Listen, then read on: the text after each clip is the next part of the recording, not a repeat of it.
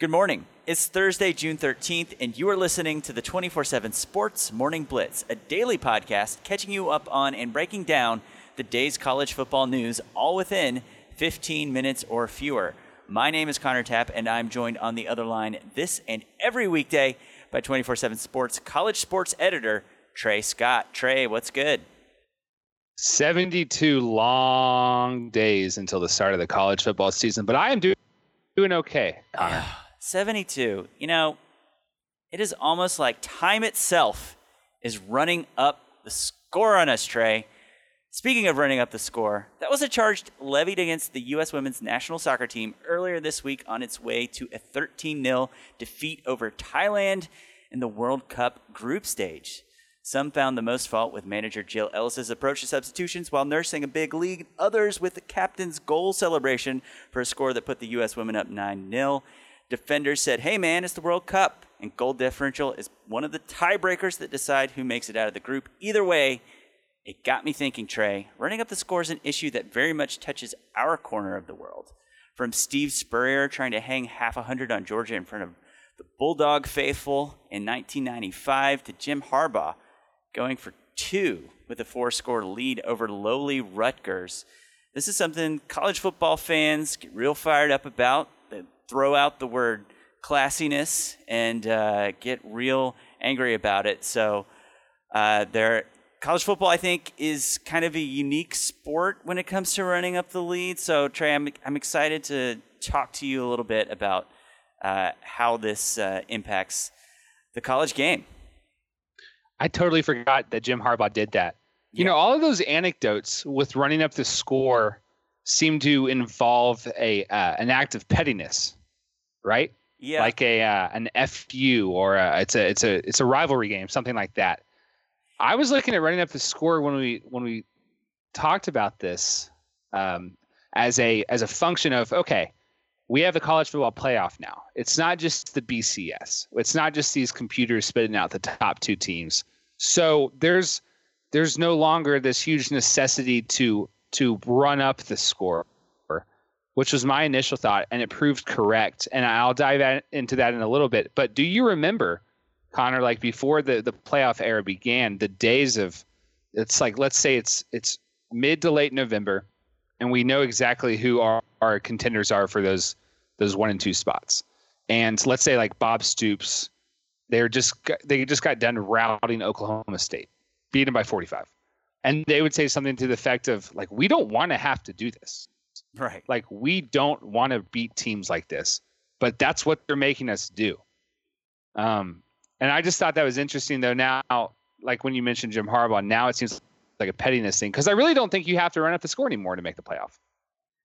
No. Like, you know, jump in if you've got anything. But I looked at Ohio State the last 2 years because the Buckeyes have been the absolute test case for this. So Ohio State in its last 2 seasons obviously gets left out of the playoff after losing by 29 to Purdue on the road, and then losing 31 2 years ago by 31 to Iowa. So how did Ohio State respond with that? In 2018, Ohio State was up 38-24 versus Northwestern in the Big Ten title game. Dwayne Haskins throws a touchdown with 4 minutes left to go up 45-24. That's the final. I would contend that's not running the score up, right? That's not. That's just playing the game. You're only up 14. Against Michigan, maybe this is one.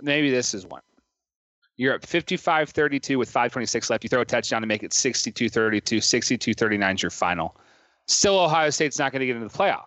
That doesn't matter anymore. It's a total resume look, and Oklahoma was clearly a more deserving playoff team than Ohio State in 2018. Oklahoma did not have to run up the score in its vengeance of a loss to Texas last fall. Oklahoma barely got by West Virginia in Morgantown, and then they beat Texas by 12 in the Big 12 title game. That was enough. Oklahoma only beat Oklahoma State by 1. They only beat Kansas by 15. The committee did not care about that. The committee cared about Oklahoma's total resume. Yes. Alabama in 2017 did not have a chance to run up the score after losing the Iron Bowl. So, again, we don't believe running up the score matters. Let me jump back to Ohio State in 2017. Bear with me. Yeah. They blew out number 13 Michigan State 48-3, and they blew out Illinois, and they did not get in. Alabama got in, and that tells me more than anything that it is important to not lose badly, such as when Ohio State lays eggs at Purdue or at Iowa, rather than to win in a big fashion.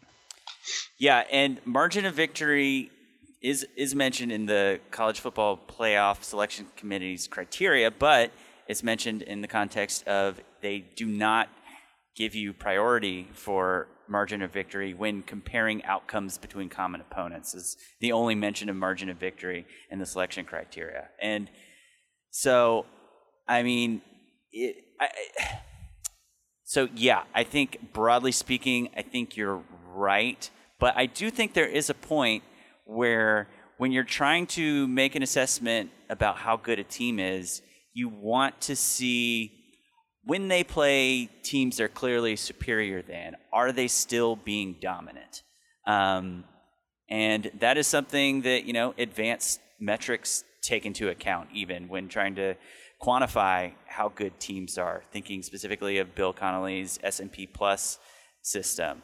Now, at a certain point, that's considered garbage time, and I don't know the specific margin of victory, time left combination that kind of kicks garbage time in for him. But I mean, a thing that I struggle with in being critical of people for running up the score is this is a game where we see 4 touchdown leads overturned. It doesn't happen a lot, but when it does happen, boy, you look back and you're like, man, if you were just more aggressive in some key spots, you avoid this fate. But you didn't, and you had some extremely bad breaks along the way, and so here you are. So that's an area where I struggle being critical, and it's a game where you've got extremely limited live reps throughout the course of a year. As we're rightly moving toward making the game more safe, eliminating contact, eliminating the Oklahoma drill from practice in the NFL and perhaps soon in college, you only have so many opportunities to go full bore, full contact against a live opponent. And whether now maybe you say take the first teamers out and put the second teamers in and have them go full speed. And I have no issues with that. So I don't know. It's for those reasons, I think it's a little bit complicated, I guess. Yeah, it seems like there's a lot of levels to it. There's the pettiness aspect. There's the don't really want to take the foot off the gas and also want to get guys reps. And then there's the point I'm making where I don't think it matters, honestly, how much you're winning by. The last point I'll make here, in 2015, there was no playoff controversy. In 2016, there was no playoff controversy. Those are the years that Michigan State and then Wisconsin or Washington, respectively, got the last spot. In 2014, our first year of the playoff, TCU blows out Iowa State. Ohio State blows out Wisconsin. But you can't – and what was the decider there? The conference championship, the Big 12 did not have when Ohio State gets in. So we'll see as far as a function of deciding a fourth playoff team. I don't know if running up the score matters, but I do not have a problem with your team if you want to do it. Florida State's athletic department intends to become a so-called direct support organization, making it a not-for-profit, tax-exempt corporation under Florida law. Sports Illustrated legal analyst Michael McCann has a lengthy feature on this over at SI.com, which we'll link to in the show notes. Getting too deep into the weeds on this would be a violation of our 15 minutes or fewer credo, but I do want to hit some high points here. By becoming a DSO, FSU would better coordinate its athletic department activities with Seminoles Boosters Incorporated, which is also a DSO. The Seminoles Athletic Department, which will be renamed Florida State University Athletics Association, would join the University of Florida Gators and the University of Central Florida Knights athletic departments as DSO athletic departments. Final approval for FSU's initiative is expected by the fall. A key point to me in this story is that the DSO status gives FSU, quote, sovereign immunity. As a general concept, and this is from McCann's piece, sovereign immunity protects public entities, including state schools, from having to defend against lawsuits. There are a variety of exceptions and limitations to sovereign immunity, but overall, it diminishes a public university's exposure to litigation. This normally means lower legal fees for lower insurance rates for universities. It also means a lessened risk for pretrial discovery, which in the public university context involves the taking of sworn testimony from university officials and sharing of emails, texts, and other evidence from those officials with the party that is suing. So, I mean, anytime we've got a university closing up some avenues to transparency, especially with a school that is frequently FOIA'd as FSU is, that's a little bit of a concern. As noted, FSU is hardly the first of its kind to pursue this route, although it seems to be contained to the state of Florida and based on some laws in the state of Florida. But definitely an interesting thing to track. Anything to add, Trey? You covered it, Connor. Okay, cool. Yes, the connection between that you get to seal records or not disclose records, and that the school is Florida State obviously raises an eyebrow. Yeah. Okay, Trey, even though we're up 42-0 on Oregon State, we've still got college football news nuggets to get to. So let's keep the first team in and go hurry up, no huddle through some headlines from around the sport. What do we have against the Beavers? So mixed bag of news for Tennessee. 3-star recruit Melvin McBride medically retiring. He just got onto campus. That gives Tennessee 9 players in 21 months who have had to medically retire. Jeremy Pruitt says they're heartbroken for McBride. He was a 3-star member of Tennessee's 2019 class. He's from Memphis. However, in more hopeful news, Pruitt also said Wednesday on Birmingham-based WJOX FM show 3-Man Front that 5-star offensive lineman, the prognosis seems to get a little bit better for him. Smith was sidelined most of last year and the offseason with blood clots in his lungs. Very scary, but he's participating in summer workouts and conditioning sessions. We'll see if he gets cleared. Also, Maurice Washington of Nebraska, he was scheduled to have a court hearing in California on June 12th, a.k.a. yesterday. That did not happen. It got pushed back to July 25th to accommodate a recent discovery request. Washington's facing charges for 1 felony and 1 misdemeanor in connection to alleged revenge porn violations. The notable thing here for Washington, who was the star as a freshman, is that July 25th is cutting it awful close to the start of fall camp for the Huskers.